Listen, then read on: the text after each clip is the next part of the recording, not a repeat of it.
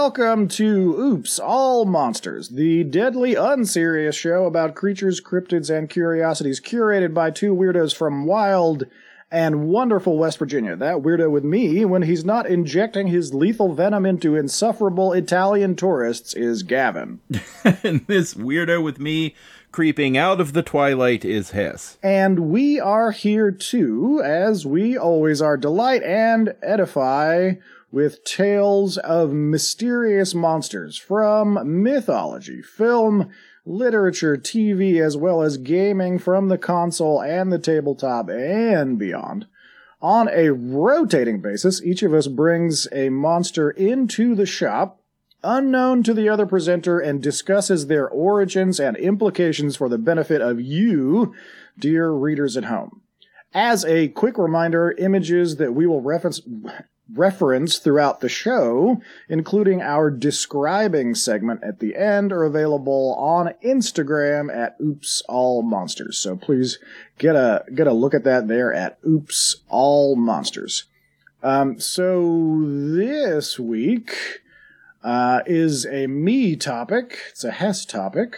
I'm hoping that, Gavin, you brought something for our segment that is a brief detour into the strange and unlikely corners of the English language that we like to call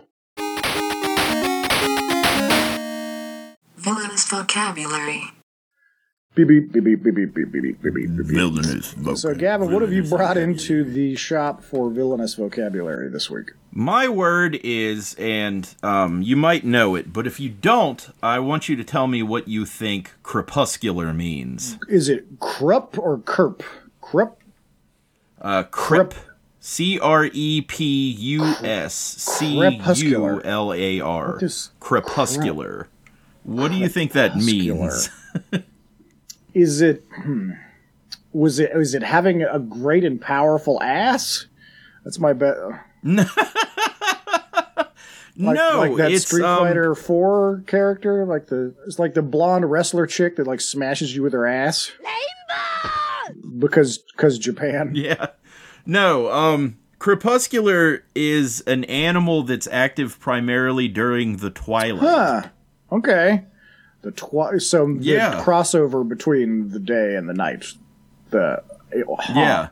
Yeah, it's not nocturnal, and it's not gay-turnal. Is there an obvious example that comes to mind of one of those? Because it does not jump to mind for me. Well, Google says the American woodcock and lions and those dragons from that Christian Bale movie. Yeah. Okay. All right. And Matthew McConaughey. No, but lions are also like regular lions, not from a movie. Yeah, right. Also, don't hunt lions, you fucking cowards. They're way too easy to hunt. Don't hunt lions, you dumb. This is going to be a theme for today's episode in a way that I cannot reveal, but yeah. Lions is not the monster, but it's going to be relevant. Don't fucking hunt lions, you goddamn cowards. Hunt something that will actually kill you. Lions will literally just lay there on their own and be like, what are you doing with that dumb stick, you stupid fucking human? Because to them, you were just a dumb human with a big stick. All right, well, that has been... and I'm going to warn you, I wouldn't pull out your retirement money to bet the house on getting this one. This is a little off of the chart. I would be surprised if any of us could have picked this one up, but we'll see. All right, so imagine, if you will, it's the late 70s in coastal town, USA. The perfect beach paradise community for a country that has recently become obsessed with summer. You are the sheriff of this town, just down the coast a few minutes from the big coastal city. Recently, some strange disappearances have had a local newspaper man poking around your office asking questions, but they don't seem connected to you. Bad things happen. Sometimes a few of them happen in 1 week. You're looking into it, but it just seems like bad luck.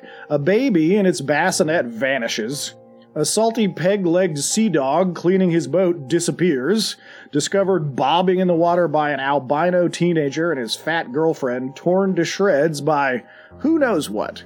People are talking about closing the beach or looking into the big oceanic company that has major sway over city council and the sonic blast they've been firing into the coral reef. But those things would require getting on the phone and disagreeing with other powerful men, and your steak dinner is already getting cold.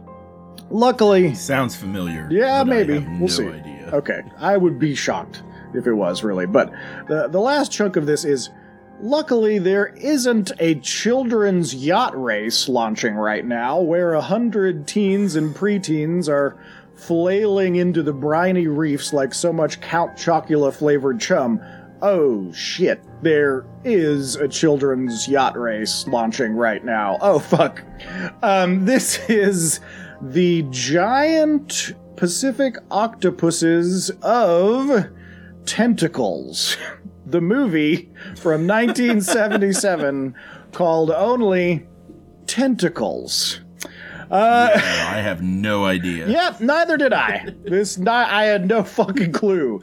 This Tentacles is a intentional Jaws ripoff. Yeah, that's what I was going to ask. How soon after Jaws did it come out? Right after. Actually, let me look up exactly Jaws. Or just Google Jaws. Jaws comes out 75, so this is 77, so less than 2 years later. Each year, 10,000 tourists visit Ocean Beach. This summer, Ocean Beach has attracted something else.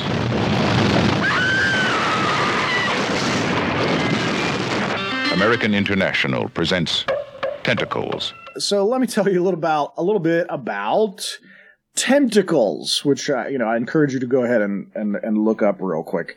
It stars a kind of, how would I say, like a kind of like potluck of like B and A level actors, including Henry Fonda as the guy that owns the big like MacGuffin company that's causing all of this scientific nonsense. John Huston as the anxious Ned Turner newspaper man who's looking into these strange occurrences. Oh, I bet he was young back then. Okay, I gotta look this movie. Bo Hopkins, who I describe as the redneck James Dean. Starring John Huston, Shelley Winters, Bo Hopkins, Claude Akins, and Henry Fonda. Tentacles, the most gripping suspense you'll ever experience. Rated PG. Who is kind of like always has a cigarette lazily hanging out of his mouth. Who plays the kind of like Randy Quaid. No, I'm sorry, the Dennis Quaid from Jaws 3, oceanic beast expert who trains killer whales, which is gonna be relevant later. And essentially, here's what's up with this fucking movie. One, they want to get some of that sweet Jaws money, because here's the thing that some of us who maybe are not cinephiles don't know. Jaws was the first blockbuster of all time. Yeah. It invented blockbusters, meaning, and blockbuster means a very specific thing, that people waiting to get into the movie theater literally lined up around the block. That's what blockbuster means. Yeah. That they, even if they lined up 6 or 7 persons wide, that behind the box office, they went around the block. And that had not happened before. That the numbers of people ever going to movies just had not gotten that hyperbolic, I guess, is one way to think about it. Yeah. So Jaws was revolutionary. It was also parodied in every comedy. It was the topic of every news. Entire beach towns like went under because like Jaws scared people away from the beach. Like entire towns went bankrupt who were dependent on tourism. Jaws was that big. Yep, the movie that launched 1,000 Shark Weeks, and unfortunately we have, and well, I mean, I don't want to get too much into Shark Week, but sadly, Shark Week continues to contribute to the Jawsification of sharks in general, who, Like most oceanic creatures don't want fucking anything to do with you at all because you're not supposed to be there, so they don't even know what you are. So usually if you will leave them alone and you're not actively bleeding, they don't fucking want to eat you. It's just going to come up more and more and more in this movie. All right, so notably, it is a giant octopus. It is not a giant squid. It's very clear, both visually and in the spoken and written content, that it is an octopus. It is not a giant squid. And this company that Henry Fonda is running, he's in about 4 scenes that he all shot in one day because he just had a pacemaker installed.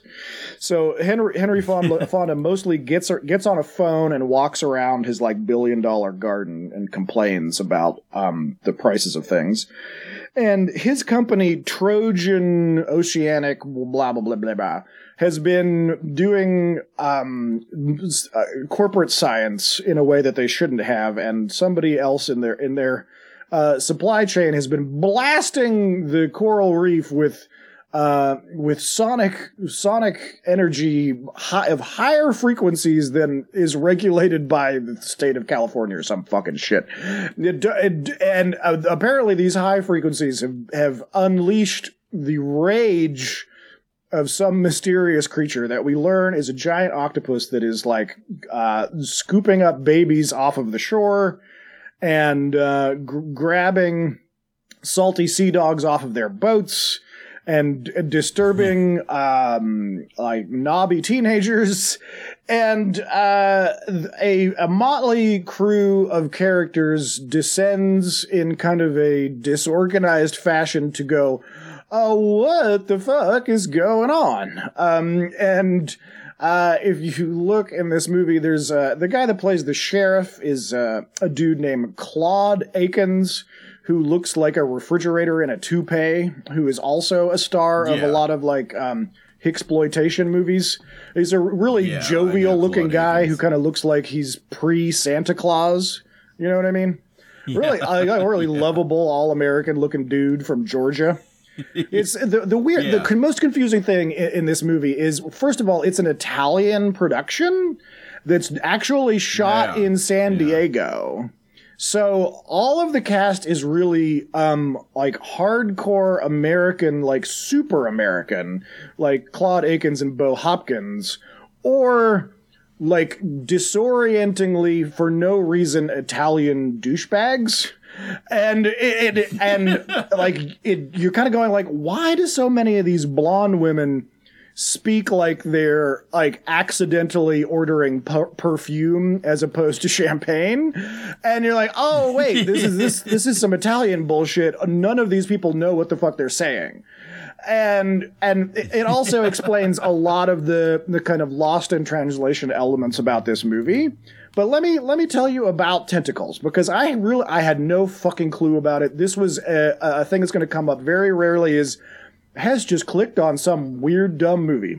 It slept until man disturbed it. Then it woke with a fury no man could control, rising from the ocean floor to bring destruction and death. Tentacles. A chilling tale of nature gone wild as 2 of the sea's deadliest enemies fight to the death. And I actually don't regret it. I think that this movie was fucking hilarious and very amusing. It is available right now on Amazon for $1.99 to rent. So if this pitches you Tentacles, you know, maybe send old Jeff Skizos a message. Tell him that I sent you over there. But the point is, it's like Tentacles it's pretty funny. But it's very, very serious and really trying hard to be a good movie, which is interesting and confusing. It's directed by this guy who, if I'm not looking his name, I will fuck it up because it is a hell of a name. He is Greek, of ethnic origin, but from originally living in Alexandria, Egypt. His name is Ovidio G. Assonitis. I swear to you, his last name is Yeah, his last name's Asinitis, which is, you never want to get that when you never want to hear that when you come out of the doctor's office, but sometimes you just rather unfortunate. What's causing all of these tentacles? It's a hardcore case of asinitis. Asinitis. That's what you got there, Jeffrey. But Ovidio G. Asinitis, he becomes very successful as a major stakeholder in Canon Films eventually, and partly because of that is an extremely successful distributor of films throughout Europe and the world. He's definitely paid an intern to polish his bio on IMDb, making it seem as if he is somehow responsible for all of James Cameron's career because he produced Piranha 2: The Spawning, which Cameron directed. But mostly he is known as, quote, the Ripoff King for making ripoffs of popular and much more expensive movies, Beyond the Door, 1974, and Tentacles, 1977. Yeah.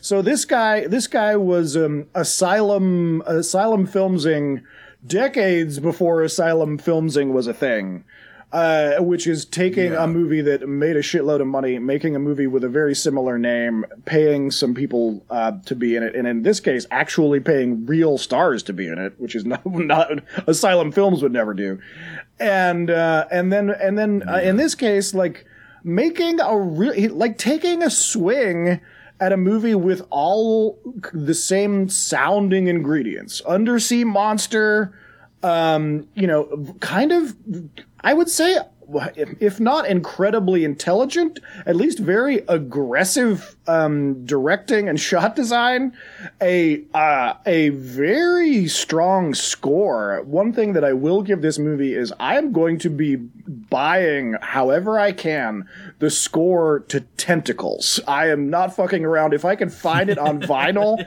I am, because I'm going to be throwing a Tentacles on vinyl weed party up in my goddamn house, because this score fucking smashes. Unfortunately, the incredibly prolific gentleman who created it, he died in 2018. An Italian composer named Stelvio Cipriani,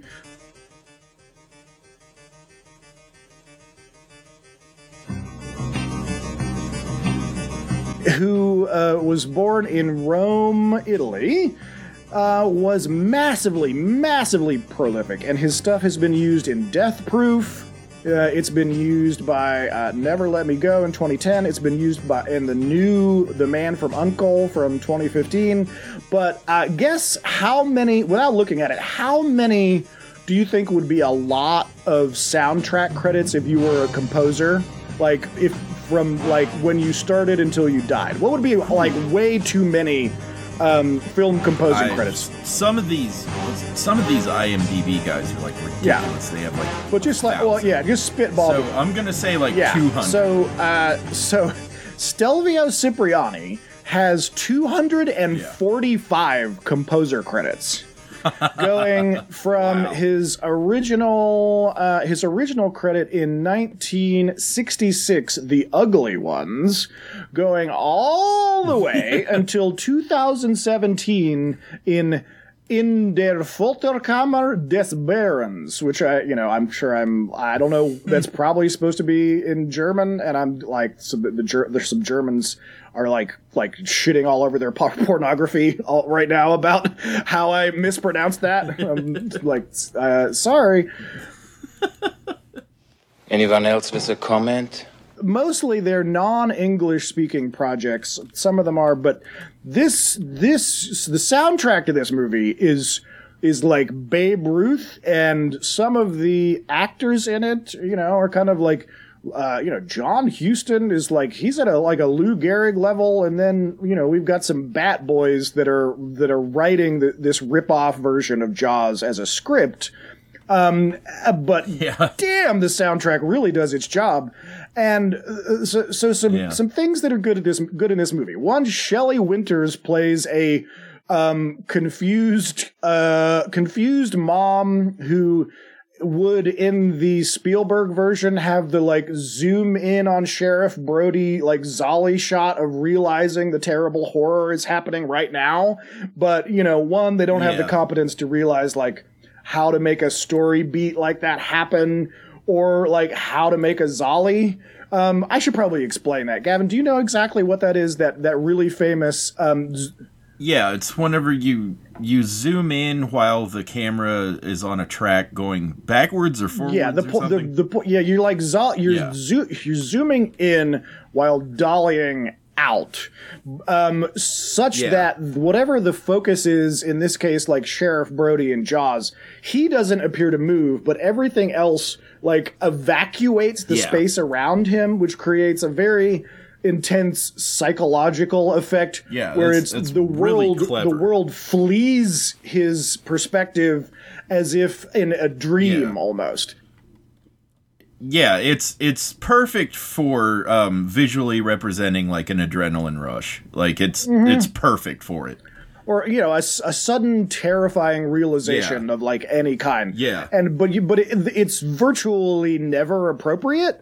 You know, I can't think of another example that's actually good. You know, hit up oopsallmonsters@gmail.com. You know, make me earn my film and television production degree by reminding me of some good Zollies that I cannot recall right now just because I have zero recall on demand. That's why I can't win at Jeopardy. There's a couple of really good, like, comical ones. Oh, yeah, sure. If you want to make it funny, it's way easier. Yeah. But also, technically, it is it is insanely difficult to pull off. Yeah. Because the two technical pieces of business really are extremely difficult to combine. Because, right, you've got like a team of guys, or at least one guy, like on the camera. Back then, it would have been 2 or 3 guys. And 2 or 3 guys are also pushing the camera manually from a dead stop. And then somebody else has to pull the focus in an exact parallel, like, move as the pace that the camera is moving out. And it's like, it's kind of like threading a needle in pace with somebody driving a car, if that makes any sense, or like turning up the gas on a stove in pace of somebody driving at like 80 miles an hour. It's just really technically impossible. But anyway, so Tentacles follows, and this is one of the problems, is Tentacles has no idea who's the star of this movie until the second half of the movie, when they've killed off most of the people that could have been the star of the movie. And they've landed on Bo Hopkins, who is Bo Hopkinsing his way through the entire movie, which is kind of being like kind of a lazy, chain-smoking, drunk redneck who also is obsessed with the killer whales that he rehabilitates and kind of teaches how to do shows. You know, do oceanic shows for the kiddies in a kind of like quasi SeaWorld bullshit ripoff place, which by now, in 2021 is not such a great look, but in 1977 it was like really cool, edgy stuff, right? Like, this guy's friends with killer whales. There's no downside to that. Awesome. Thumbs up. And so this thing, this tentacle monster, which is depicted in, let me tell you how it's depicted. It's in a handful of different ways. Apparently, at some point, they had built a nearly $1 million giant, like, puppet contraption thing that they put into the water and immediately sank to the bottom of the ocean, and they never used it once. So that doesn't even get on screen, to my knowledge.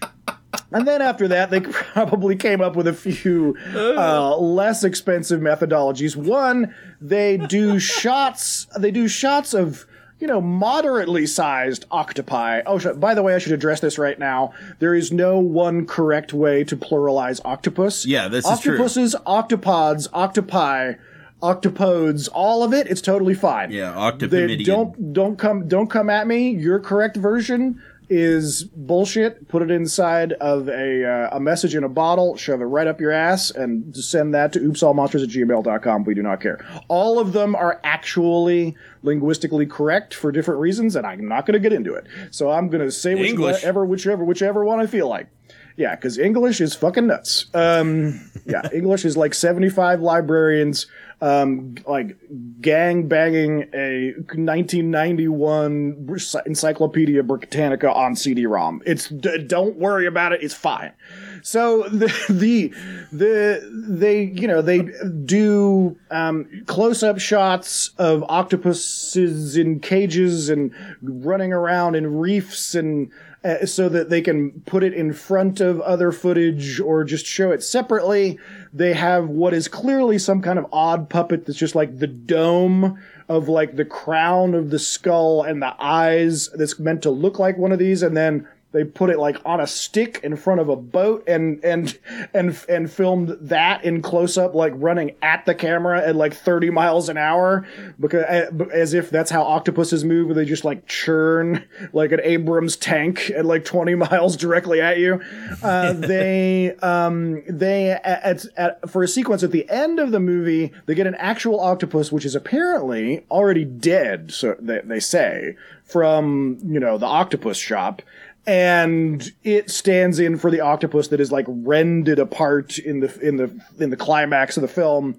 Basically, they do a lot of like legitimate analog 1970s meat business to make it seem as if there is a giant octopus like ripping apart ships and ripping apart drunken Italians and destroying the tiny yachts run by the blonde tweens that are in this children's yacht race, which I just still cannot believe is a thing that was in this movie. Oh yeah. Yeah, no. I heard that earlier and just went along like that's a normal thing because I didn't analyze the yacht part of it. I heard boat. Yeah, but it is yacht. No, but here, by yacht, I mean, these things are like barely a dinghy. They're like 6 feet long and like 2 feet wide, and they appear to be made out of fiberglass. I've never seen anything like it in my whole fucking life. Yeah, I'm not an ocean person, but I don't think it's just me. I don't think like this is everybody's secret childhood and nobody was telling me about it. They're like these plastic or fiberglass little white boats with seriously like a 6 or 7 foot sail stuck into a plastic stick down the middle with enough space for like one Inuit child to maybe sit in, and then his older brother to like lean out the side and scream more like that. Tiny racing catamarans.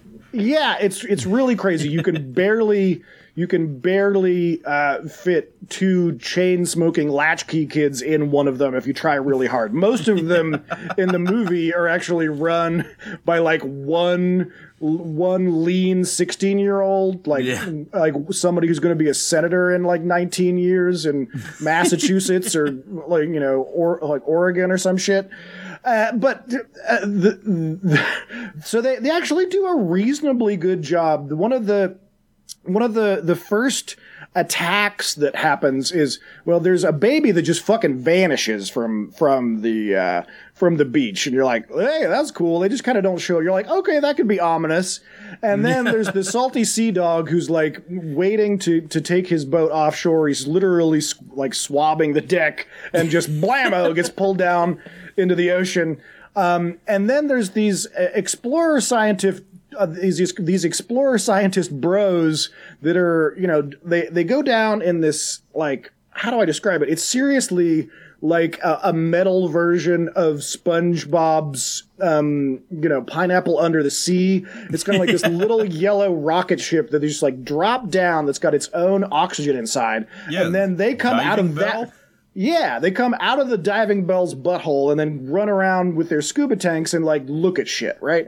And then one of them is like, "Hey, what's that thing in that hole? Oh, I hope it's not a." Wah! And then this just ink show comes out, and then he gets grabbed and sucked in. His friend runs back into the diving bell and is like, "Pull us up! Jimbo got wrecked by a something, and then he's getting pulled up, and then they show through the porthole in the diving bell this like very Robin Williams Popeye octopus eye that's like not so fast, bro Jangles, and then it crushes the diving bell in on itself. Yeah.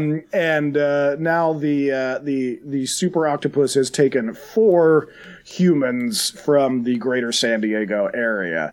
I'm strong to the finish, cause I eat my spinach. And some of those beats are actually like, this is actually really competently done. Like, that was kind of scary.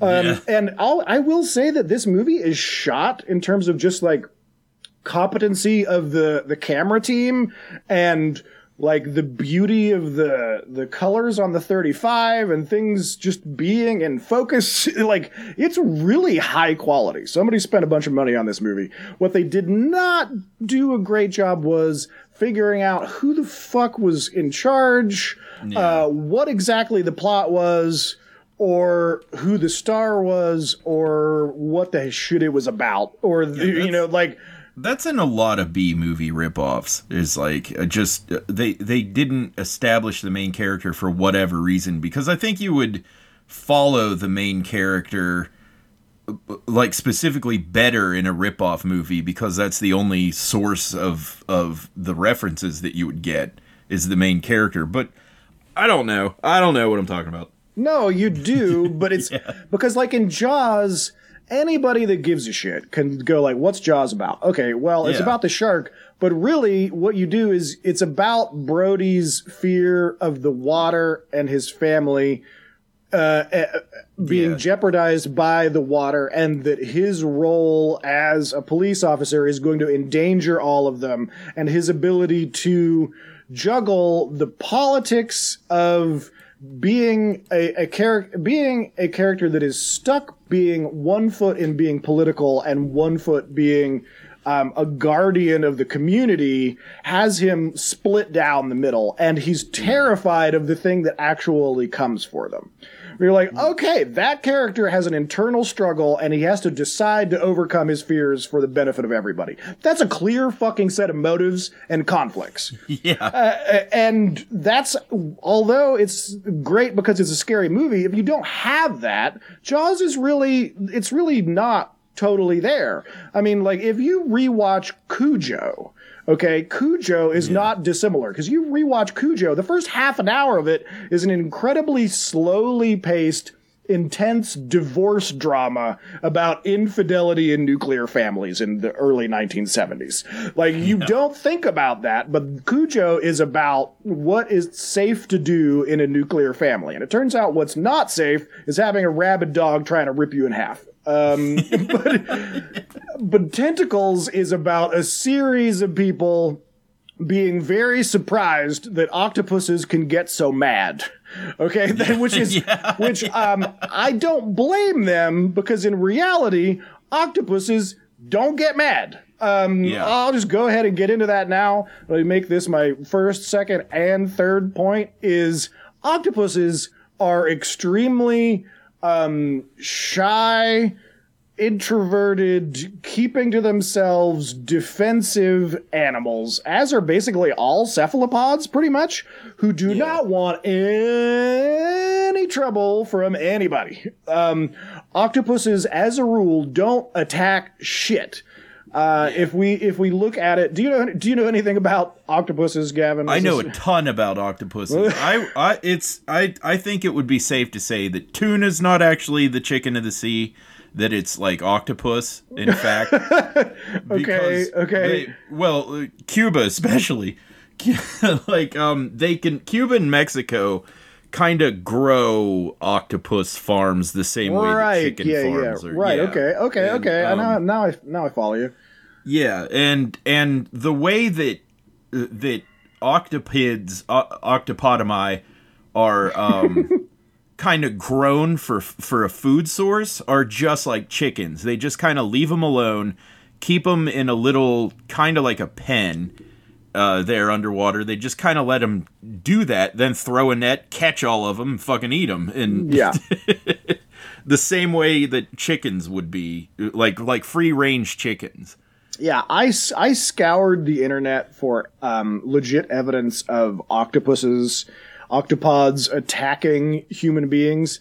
Shit just absolutely does not exist. You can find one or two YouTube videos where a Russian underwater cameraman has fucked with a medium-sized cephalopod long enough for it to turn around and be like, "Sup, bro?" and just like sick on him for 5 minutes and just like fuck with his camera. But in terms of anything that you could legitimately call quote unquote an attack, they absolutely do not do it. They have no interest in human beings. They are extremely, extremely intelligent. They have like 3 hearts and 9 brains. And they can do incredibly amazing things. They're fantastic creatures, and they have no desire to interact with you at all, other than to be like, "The fuck is that?" So, leave octopuses the fuck alone. Sure, if you want to eat them at the sushi joint, that's fine. That's life. But do not fear octopuses. They are super, super, super chill animals, and they're fucking fascinating and amazing. In terms of like actual danger, I looked up, there are 2 octopus species that were noteworthy. If you look at the giant Pacific octopus, which is the only possible thing that they could be depicting in tentacles, because it's the Pacific Ocean and these are giant octopuses. In terms of like being a thing that visually you might be terrified of, that actually makes sense. It is the largest octopus in the world, although the average length of one is 16 feet. It's been known to reach up to 30 feet, which holy shit, that's something. And they also have an average weight of 110 pounds, with a highest recorded rate of 600 pounds. And so if they decided to, on the big end, wanted to rip a human being apart, they could do it like no problemo, because they're like, their ratio of strength to size is absolutely nutso. Apart from their size, the suckers or suction cups on the arms can become dangerous if they lock onto a human, and very, very difficult to remove. They're strong as hell. And this becomes especially dangerous if they pull on your diving gear and you're, way down. But that's because probably you fucked with one. So, watch the hell out. But lastly, their beaks are not just for show. They can bite the shit out of you and also inject venom into you, although in a giant octopus, this venom is not fatal. Thankfully, and here's the main point, the giant Pacific octopus is known to be rather shy and usually friendly towards humans, rarely using its dangerous features to inflict harm, so much so that you can basically find no proper evidence of octopuses attacking humans, let alone killing them. Alternatively, the blue-ringed octopus will kill the shit out of you if you fuck with it. The blue-ringed octopus is a yellow, psychedelic-looking octopus native to this Pacific also, but it is about the size of a golf ball. It is so named for the aquamarine rings that cover its exterior. It is otherwise a bright yellow color, and this tiny guy has been known to kill humans, but not since the 1960s when we learned to stop fucking with it. Although all octopuses, as well as cuttlefish and some squid, are venomous, the blue-ringed octopus is in a league all of its own in this department. Its venom is 1,000 times more powerful than cyanide, and this, again, golf ball-sized little buddy packs enough venom to kill 26 humans in one sting within minutes. It's no surprise that it's recognized as one of the most dangerous animals in the ocean, but again, has not killed anybody since the 60s when we learned to leave them the fuck alone. They are not out hunting big, sweaty monkey men. They are just trying to do their own shit. It's notable on Google that their venom is comparable to the black mamba's venom. Yeah, that is fucking gonzo.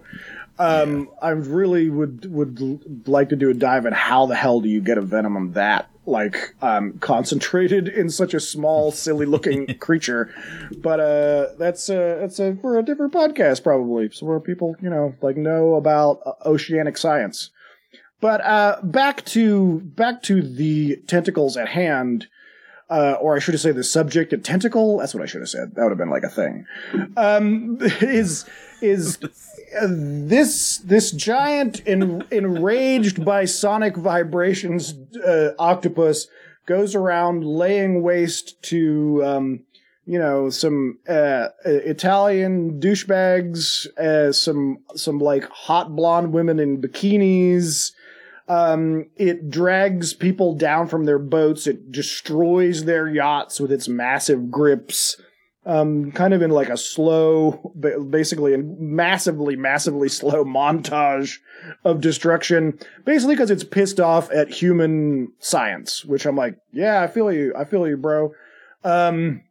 But they don't bother to really explain what the fuck this high frequency sonic discharge is about, why the company is doing it, why we should give a fuck, how it could possibly piss off this octopus and turn it into like a rage bro. Connecting those dots is not the job of this movie. 70s B-movie reasons. Yeah. Because of sonic science. Yes, and really that's pretty much it. And then finally in the second half of the movie, it gives up on every other character in the movie except for Bo Hopkins, the killer whale wrangler, and his miscellaneous first mate buddy, who have been tasked with killing the evil octopus in some method, and the only way that Bo Hopkins can think while he's drinking whiskey on his boat is to bring his two killer whale friends, Summer and Winter, out onto the ocean and basically kind of ask them nicely to die in defense of humanity, to destroy this evil Dr. Jekyll, Mr. Hyde octopus monstrosity. And so there's this absolutely ridiculous ass fucking scene where he's on the ocean in this cove, sitting on this big metal tube that we are presumed to understand that Summer and Winter, his giant killer whales, are inside of, throwing them fish and talking to them while he smokes a cigarette and philosophizes about life. And he goes so far, he's so philosophical to explain, if I let you out and you just fuck off and don't bother with it, I would totally understand. It's like he's leaning up against an old Sunoco gas pump and trying to ask his best friend to help him hide a body. The tone of it is just really not where you think it should be. And also, every single one of these goddamn scenes in this movie lasts about 110% too fucking long. And you're like, okay, all right, so you're guilting your killer whales into doing your dirty octopus murdering for you. All right, that's something. That's another thing in this movie I didn't think I was ever going to be prepared for. But I guess they did kill some of those yachting children, which they totally did. Shelley Winters is in the movie mostly so that she can give a background to these two little tow-headed idiot boys who go out on one of these yachts, and one of them comes back and one of them doesn't. So it's Shelley Winters' job to have the emotional fallout from that, and also wear the dumbest hat that's ever been worn in a movie ever. which it's like, you know, the sombreros that they make, and then they make a plastic version and they put it on top of your tequila as if that's a way that hats can be. It's like that, but a real thing. If this movie was just about Shelley Winters, it would be a really incredible movie. If Shelley Winters just jumped into the ocean and punched this octopus to death, it would be way more emotionally satisfying and make a lot more fucking sense.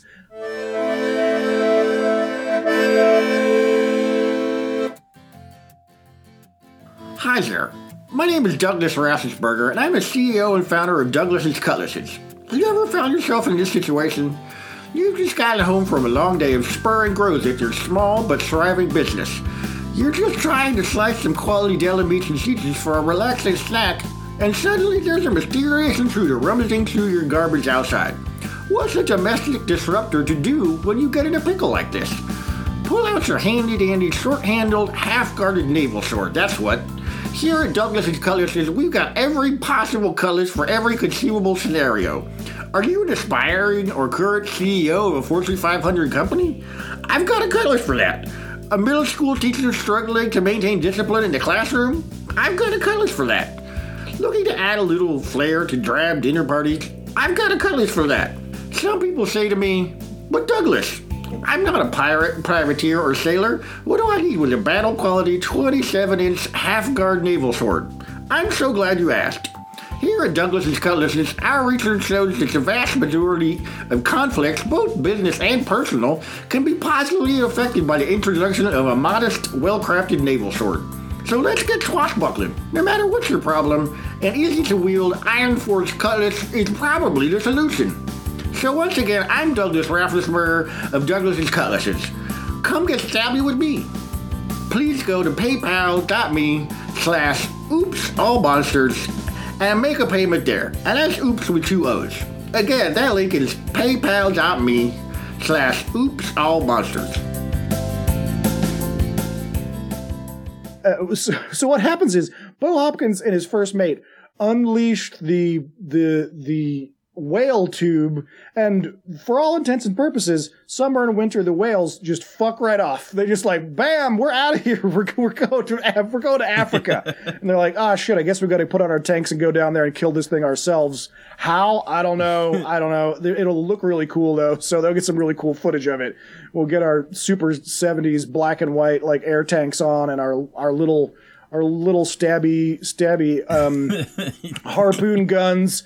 We'll go down there and piss off his fucking thing, and I'm sure we'll definitely survive. So they go down there, and then what they must do is actually destroy an actual significant piece of real coral reef, which falls down on Bo Hopkins' character, like temporarily crushing him under it, which is super not great, everybody. So even if you quote unquote don't kill like a giant living octopus at the end of this movie, you definitely like did something to wreck about 40 or 50 feet of genuine like coral reef in the San Diego area there. That was probably illegal as fuck if you did it today, because turns out we need all that shit in the 70s. You maniac! You blew it up! So he gets trapped, and the first mate is like, shit, I guess I'm fucking screwed. I'm gonna go get TPK'd by this dumb giant octopus. And of course he gets like inked.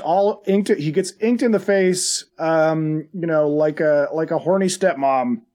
And Bo Hopkins is about to be totally rended limb from limb when the giant octopod grabs onto him. And at that point, I'm like, Octopod, you deserve this one. Like, rip this white lightning douchebag apart.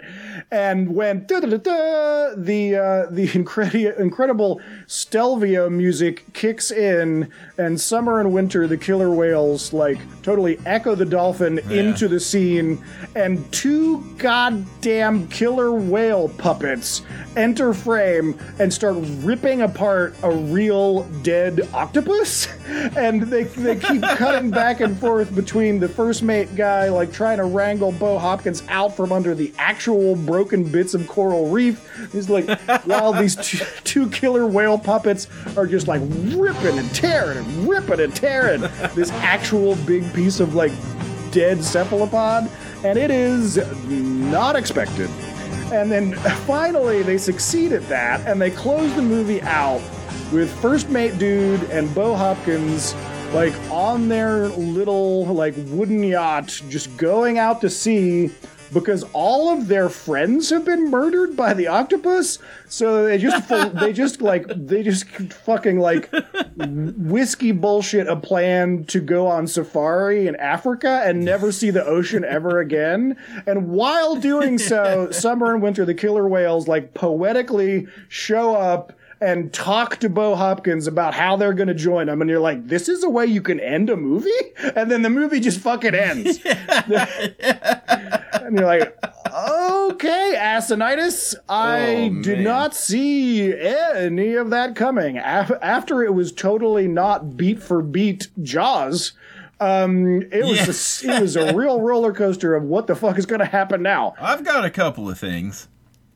First off, as far as Mr. Assonitis is concerned, I had seen that he did Chasey or Through the Door. Or Beyond the Door. Yeah, he's it's one of his. Have you ever seen that? I have not. No. Have you seen it?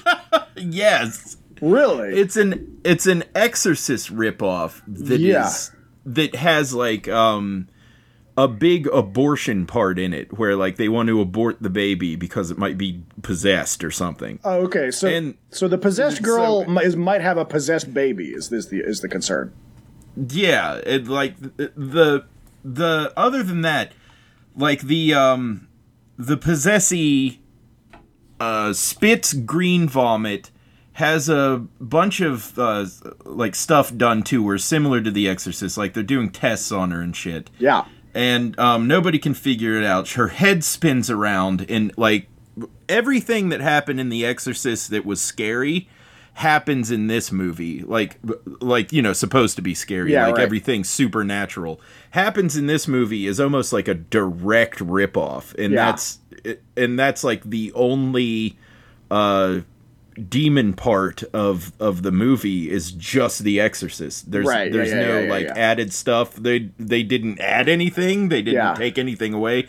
They just did the scenes from The Exorcist, and that was pretty ridiculous. Yeah. Well, I don't really even have like a conclusion. I do have to say that they would have to change the scene where the little girl pees on the floor, because that would just get everybody aroused in Europe.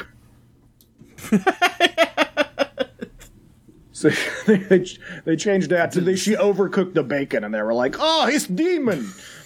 That's too. We want to piss off Europeans. Oh, if Europe doesn't have a good sense of humor, well, there we go. Oh, they do. They do. I'm sure they do. There's another point though, which is directly related to us. This is nautical. It is. I re-broke the seal on Sea Monsters. I was gonna go in a different direction, and then for some reason I looked at my partner. I was like, "Hey, we got to watch a ridiculous movie tonight for the show. A or B?" And B was tentacles, and she was like, "Oh, tentacles." So I was like, all right. Okay. That's how I wanted to know how the acknowledgement of nautical came. It the embargo is off. Yeah, embargo off. Lift embargo. Embargo lifted. Then because I almost did a nautical monster, and what specifically prevented me was, and I was kind of worried that Split Second was nautical because of all the flooding. No. Water and nautical are not exactly synonymous. Yeah, you know what I mean? Yeah, I know. I would say please save it for at least a couple of episodes. But you can embargo back on. Embargo on. Brief re-embargo. What we don't want is like 2 or 3 episodes of sea beasts in a row. We don't want an overdose in briny oceanic briny bullshit terror for our audience. Yeah, but I broke the embargo. I was like, okay, it's been long enough. We've done things that are off there, and also we have not opened the kimono to the audience about how we've been doing basically a No Men November. with the exception of our special about the Crimson Ghost, where I realized that we had done a bunch of monsters that were just like a dude or a lady in a weird outfit. And I wanted to get off of that and go on to things that were really just not humanoids. So that's what kind of shoved me toward a giant octopus. I wanted to get off of people walking around in like funny suits.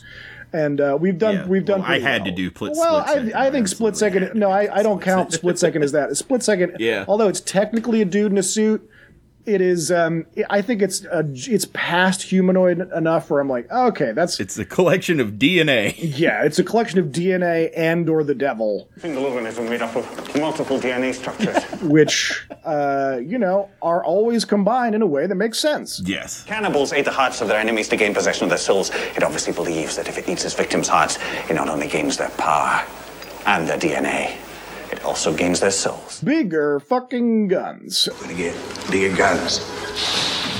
It's a 1.5 stars movie, but damn, it's like got some tense scenes in it.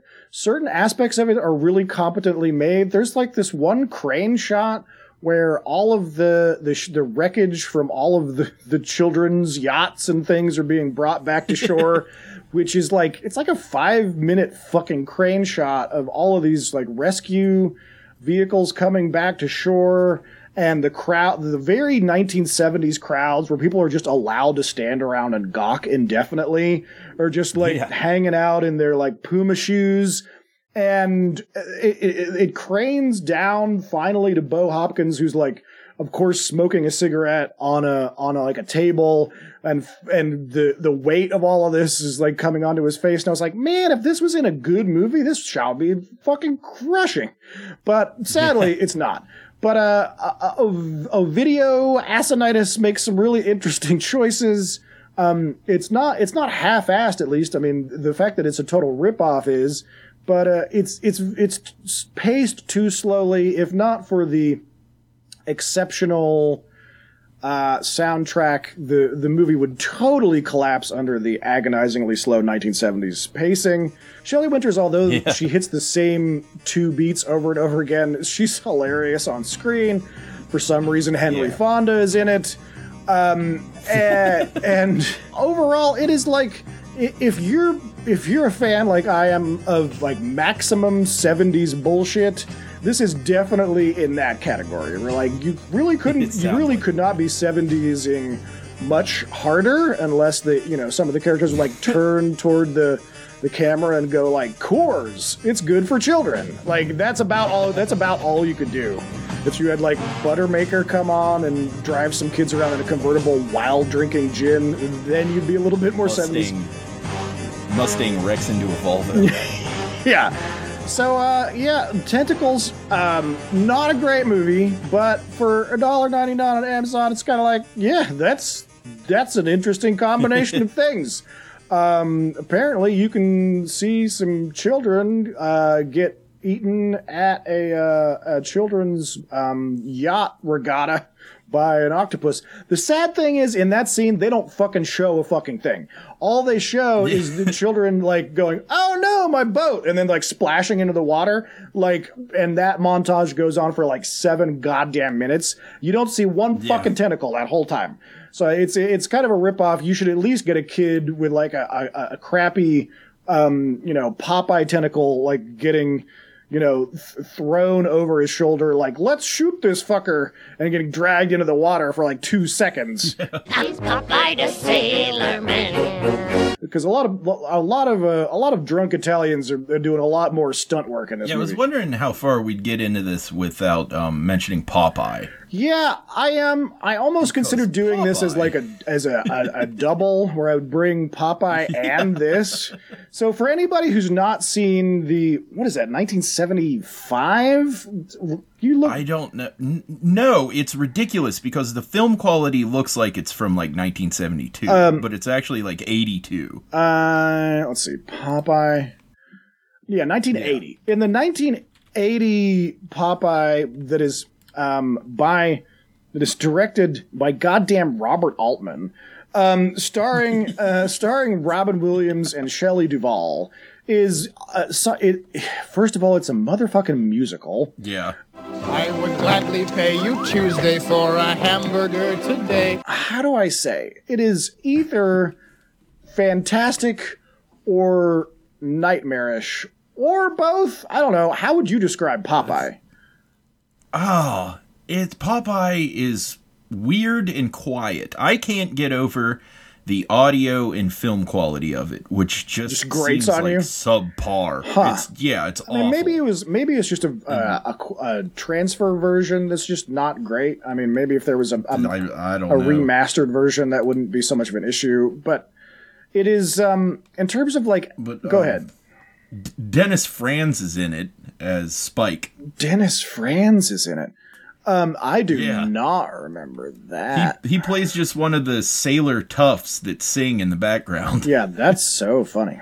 I'll have to tell you that I've been avoiding rewatching this movie for easily a decade and a half because it's like a fucking LSD trip. This movie, it is a very it is a very juicy, delicious ride. Every frame, I think that this is a thing that can only happen to a certain extent in musicals. I don't know if it's just me, but it's it feels like I cannot relax. My butthole is maximum tightness the whole fucking time. It seems like Robert Evans and Robin Williams got together, did a bunch of coke, and Robert Altman told Robin Williams, why don't you mumble incoherently like a mentally ill comedian? And we'll just record that and try to make it sound like Popeye if you can. I can do that. Can do, governor. And it's something. I actually recommend everybody do watch 1980 Popeye. Do watch Popeye. Because, whoa, it is something. Unlike an LSD trip, it will not last 6 to 10 hours. It is a much tighter, 90 to 100 minutes, I'm pretty sure. And, if you hate musicals, you hate musicals, but it is such a fucking thing.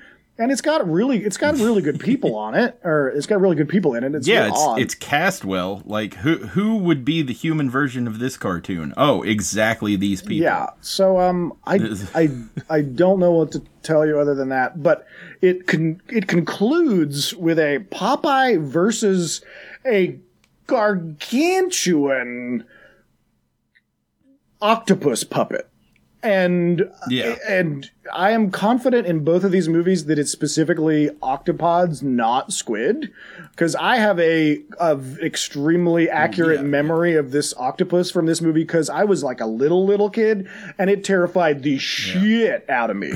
It was the most terrifying shit I'd ever seen. And if you watch it now, it is the laziest 900-pound flaccid dick thing that obviously Robin Williams is laying down in a 6-inch pool of fetid briny water screaming at himself and accidentally recreating an analogy for his own mental health in a way that he doesn't even realize. And you're like, Robin, get out of there. He's like, it's too deep, it's got me. It's it's not a real animal and the water's 6 inches deep. You could escape yourself if you just apply good mental hygiene and therapy and drugs. No, it's got me. I'm sorry, Robin. Somebody help this weird drunk old cartoon. The Popeye octopus reminded me that me as a child, I had this weird, absolute belief that, how arachnids are different from insects. They have 8 legs and insects have 6. Well, I thought that was true for octopuses and squids. Is that squids have 6 tentacles. Okay, right. And octopids have 8, and that's why they're different. Yeah. And I believe that all through grade school. Right, like a Polonic, I don't know where I got that. Platonic sort of parallelism in biology. For sure. Do you recall that giant octopus scene from Popeye or having a reaction to it? I've actually watched Popeye about 2 years ago. How did that hit you? That's why I know Dennis Franz was in it. Right. I remember the fight with the squid or the octopus in Popeye as a child. I remember it as being this ultra Matrix anime-ish, like, dynamic super fight, like one of the best things I've ever seen. I watched it again recently, and it's really just Robin Williams, like, flailing around on a big, like, mattress. Yeah, it's like, kind of it's punching at a mattress going, yeah, it's very tepid, yes. It's very odd. So, yeah, maybe watch Tentacles, do watch Popeye, and don't fuck with octopuses. And lobby for the octopus to be put back into the Goonies. Yeah, speaking of the giant octopus in Goonies, here's the thing. I thought for years, probably late 80s to early 2000s, that at the end of Goonies, Data, the little, like, Asian stereotype inventor kid, was a fucking lying jerk. Because he said there was an octopus. He says, like, this happened, and there were pirates, and they were trying to kill us, and there was a giant octopus, and I was like, why the fuck are you making up a giant octopus? You seem to be a scientific, evidence-based character who's more logical than everybody else in this movie based off of the choices that you make and what you say. And you're making this shit up about a giant octopus? What kind of asshole are you, kid? And then I finally saw a full-length version again after decades, and I was like, oh, there was an extensive, like, 12-minute battling a giant octopus scene in One-Eyed Willie's Cove that I had totally just, like, been Men in Blanked about. Men in Blanked. Yeah, Men in Blanked. Where I had searched the dog houses, the hen houses, the outhouses, and I could not find a giant octopus for the life of me. And I just thought that Data had been written as a little jackhole who just embellished a story that was already fucking insane. I'm like, no, there's like a 10-minute giant octopus fight, which, in my opinion, also is kind of a bridge too far in that movie, because that movie is like, okay, I get it. This is kind of crazy. There's like pirate rich stuff in a ship in a cove underground that you would never get to unless you went through the Fratelli's lair. But like, okay, that's far. Yeah. But then you really put a hat on top of a hat where you're like, also, there's a giant octopus, which makes no sense in this ecosystem because what the fuck is it eating? But whatever. It's Spielberg. Like, buy your ticket, ride the ride. So I felt so much better to not have a reason to be hating on Data anymore, because I always loved Data.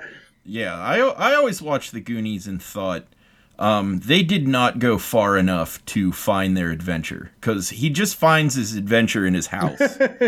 And then, and I always thought, I always wanted to go on an adventure as a child, all the way up until I did it.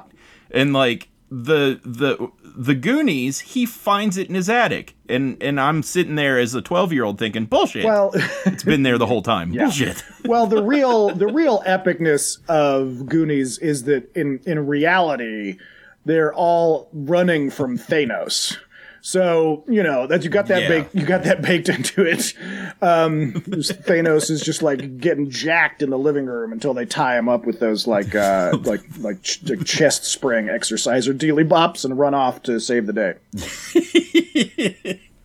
Oh, Josh Brolin's become so many things. He's becoming like the Tommy Lee Jones, Agent Smith of like really handsome dudes. It's confusing. What's that guy's name? The guy that's Agent Smith and the worst elf and all those fucking things at the same time. Hugo Weaving. Yeah, Jeez. Hugo Weaving. Hugo Weaving. Yeah, he's becoming the Hugo Weaving of sounds like guys with big square character. Jaws. Yeah. Like, either of them could retire now and just get drunk at, like, genre conventions for the rest of their lives and still make, like, $1 million a fucking year. Well, not that you would, but, it's like your nerd credibility is bizarre. Now you're Cable and Thanos? That shouldn't be allowed. Spread it around. Yeah. Shouldn't there be, like, an X-Men union where you only get to be one of those things? Josh Brolin disappeared for 20 years. And then did he? Suddenly it was just, I can be Tommy Lee Jones. He didn't do that much? He went from like Goonies to Men in Black 3. Huh. He did other things. Yeah, he just was not prominent. Around, quote unquote, the Hollywood version of quote unquote disappeared. Just like working my fucking balls off in anything I can find. Yeah, that version of disappeared. Yeah. All right, so let's end this fucking show. At which point we go to a segment where we have to determine whether today's subject, the giant octopus of tentacles, is... Is it Bitchin' Van Art? Is it Bitchin' Van Art? Which I have a thing to add to at the end of this. But what do you think about octopuses being Bitchin' Van Art? I'm a big pro-cephalopod guy, so I'm going to have to say that yes, giant octopuses are Bitchin' Van Arts. It's all right. I might have to go with this is our first split decision. Disagreements? Yeah. Because it might also be like a background necessary type of thing. Yeah, to me, I think that you at least need a bottom of the fish tank, like wrecked, 3-mast ship. That it is like that it's like coiling itself around, or a terrified blonde Italian woman in a 70s bikini, like attempting to swim away ineffectually. There's nothing like an ineffectual escape by a blonde Italian girl to really get the suckers sucking. I don't know, but but yeah, the concept that I'm forming here with this segment, which is weird. I never would have thought that I'd form opinions on Van Art, but like especially of this specificity, like magnitude, is that if it requires something else as a background, then it's not bitchin' in itself enough to be Van Art. Yeah, interesting. I might be able to get with that kind of like guideline there. That kind of makes sense to me. I don't know. I think maybe if people send us in, get us at the Instagram with some examples of cephalopod bitchin' Van Art and persuade us one way or the other, either up or down. It could go either way. And we'll also. And I'm gonna throw a picture in resources here, which is actual bitchin' Van Art. Okay. I've seen that. Is that Kaiser's van? That's Kaiser's van. Yeah, I follow Kaiser on Insta, so I've actually seen that thanks to his social media presence. Yeah, that's a graffiti artist named Septic. Okay, cool. Yeah, our friend Kaiser, who lives in Philadelphia, was getting his and he's got kind of like a rocker / pervert van, but it's got windows you can see in throughout all of it, so it would be really bad for like nefarious purposes. But being in the part of he lives in the nuclear part of Philly, so his van was getting tagged all the time, is my understanding. Yeah, and this looks kind of like this really cool. It's kind of like a cross between like Yellow Submarine and Mad Balls. Does that make sense to you? It's very it's very bitchin'. Perfect. It is definitely bitchin' Van Art. I'm gonna save this. You already named it something useful for me to find. That is some definite in real life connected to the show bitchin' Van Art. I'm into it. All right. Cool. Yeah. Is it bitchin' Van Art? So after Bitchin' Van Art, we go into... What do we go into? Describing Tom Hardy. The segment on the show where we describe Tom fucking Hardy. The segment on the show where we describe Tom fucking Hardy. We go into a segment where we find a particular image of... grunt enthusiast, actor extraordinaire, and obvious weightlifting amateur Tom fucking Hardy. So Tom Hardy. Yeah, I found a bunch of pictures that I wanted to use, but I will settle on this one that I'm going to send. Okay. And for a reason, maybe you could find that reason after looking at it. I'm looking at it. I'm not positive, but is it because this is a Mad Max movie? No, it's because there are 5 people around him, and 3 out of the 5 people are looking at him in absolute admiration. Okay. And he's not doing anything. He's just kind of like sitting and watching B-rolls or whatever, like dailies or something with the cast or the crew. And the crew is absolutely enamored to be around him. Like, they are gloriously happy and just delighted to be sitting next to Tom Hardy. And he's having a good time, too. This is the only picture... One of the only pictures that you'll see where Tom Hardy's in the Mad Max gear smiling. Yeah, for sure. And I can understand that. Being a human like road rash cartoon has got to be a little bit exhausting. Mentally and physically. Yeah, it's a very charming picture. I wonder if because this is just very, I don't know, I'm really loving the like crew vibe of these people. It's got a very nice like giving a shit. Notably, none of these people is George Miller, but they definitely look like people that know what they're doing. I'm sure something hilarious is happening. You can see that little kind of like floppy box off to the right that they're looking at. It's kind of like it's the little thing that makes it easy to see an LCD style screen to watch like footage that you've just shot as it's being shot, or the shit that's being shot right now by the people that are in the director's chairs. So he's obviously amused by something there. And he's like, when he's like, he does not play happy like hardly at all. But if you get like a YouTube interview of him where he's actually having fun, he's fucking hysterical. He is hysterical. But I like smiling people working on Fury Road is just a real tight juxtaposition. Unless this can't be the next movie, can it? That's not going on, is it? I'm so bad at... Oh, I have no idea. If it is, then Haruga. Set those alarms. Haruga indeed. And let me distill like some of my complaints in previous points where I've talked about like Happy Feet and other movies that do a really kind of ham-fisted job of doing like this is about the environment and you should be afraid of the environment like being wrecked, kids. Like, again, we're pro the environment and saving us from climate change, and two, fucking Fury Road is a great counterexample of a movie that is definitely about how climate change is going to fucking kill all of us, but it's not. It does so in a way that is so seamlessly folded into the very fabric of what the movie is as a storytelling premise to begin with. Damn it, I told you no more embargoes. You're really not getting like knocked on the skull by it. You're going like, yeah, this movie is totally about how we wrecked the world.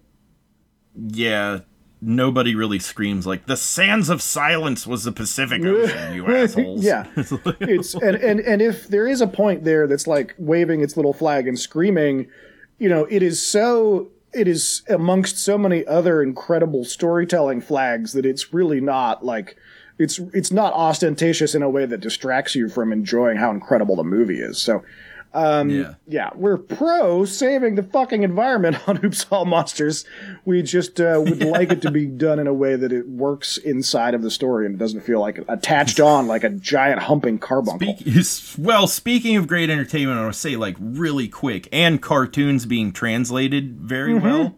Have you seen Cowboy Bebop yet? No, I almost clicked on it yesterday because it looks good as hell. And it is amazing. It's fantastic. First, what I recommend is to watch at least the intro of the cartoon first. Okay. Watch like the intro and then stop watching that and then watch Cowboy Bebop, the live action version. Okay. And it'll blow you away. It really helps. It like enhances it by 500%. Okay. Well, that's cool. Yeah. I was never really like a Bebop person. I have a weird thing about just anime in general. No matter how good it is, it requires a lot more, I understand crank on my lawnmower to get my engine to turn over with anime. I watch so few things. Like I like One Punch Man because he's got like such a sense of humor that I can enjoy.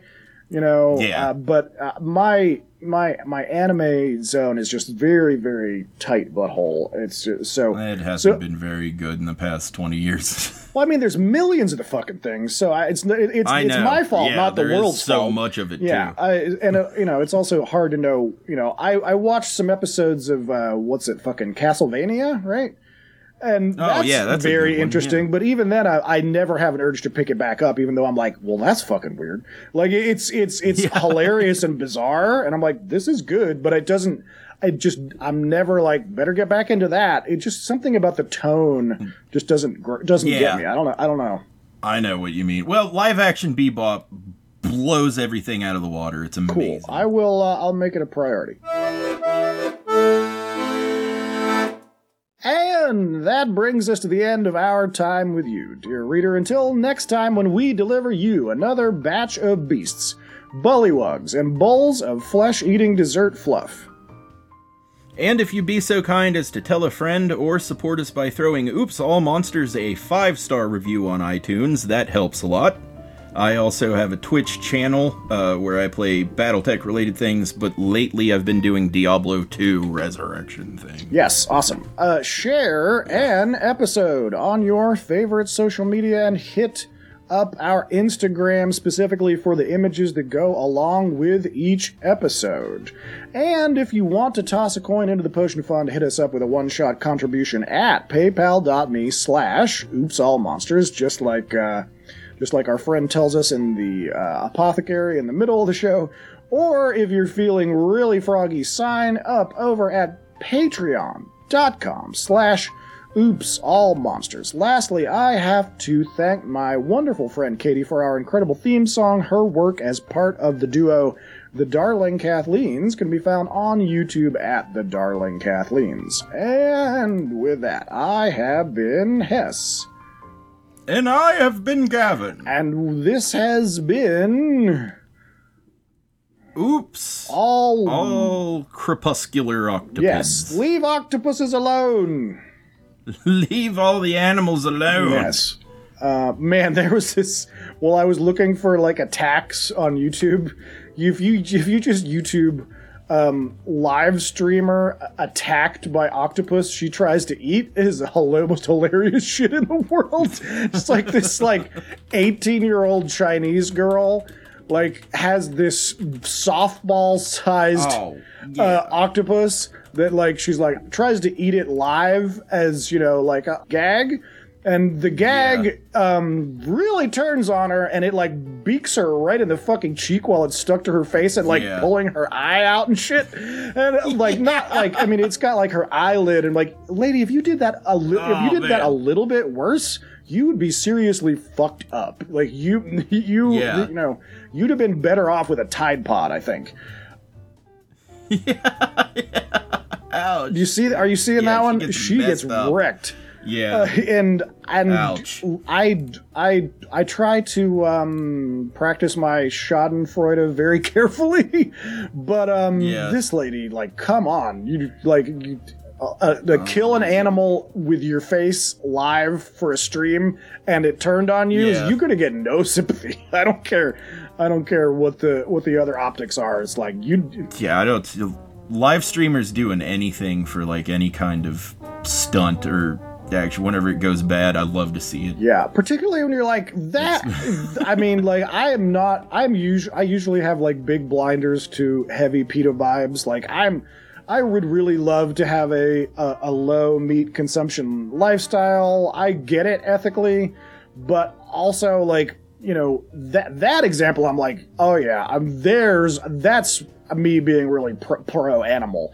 That that volleyball-sized octopus has more brains than that fucking girl, and probably would have a better show if you could give it one.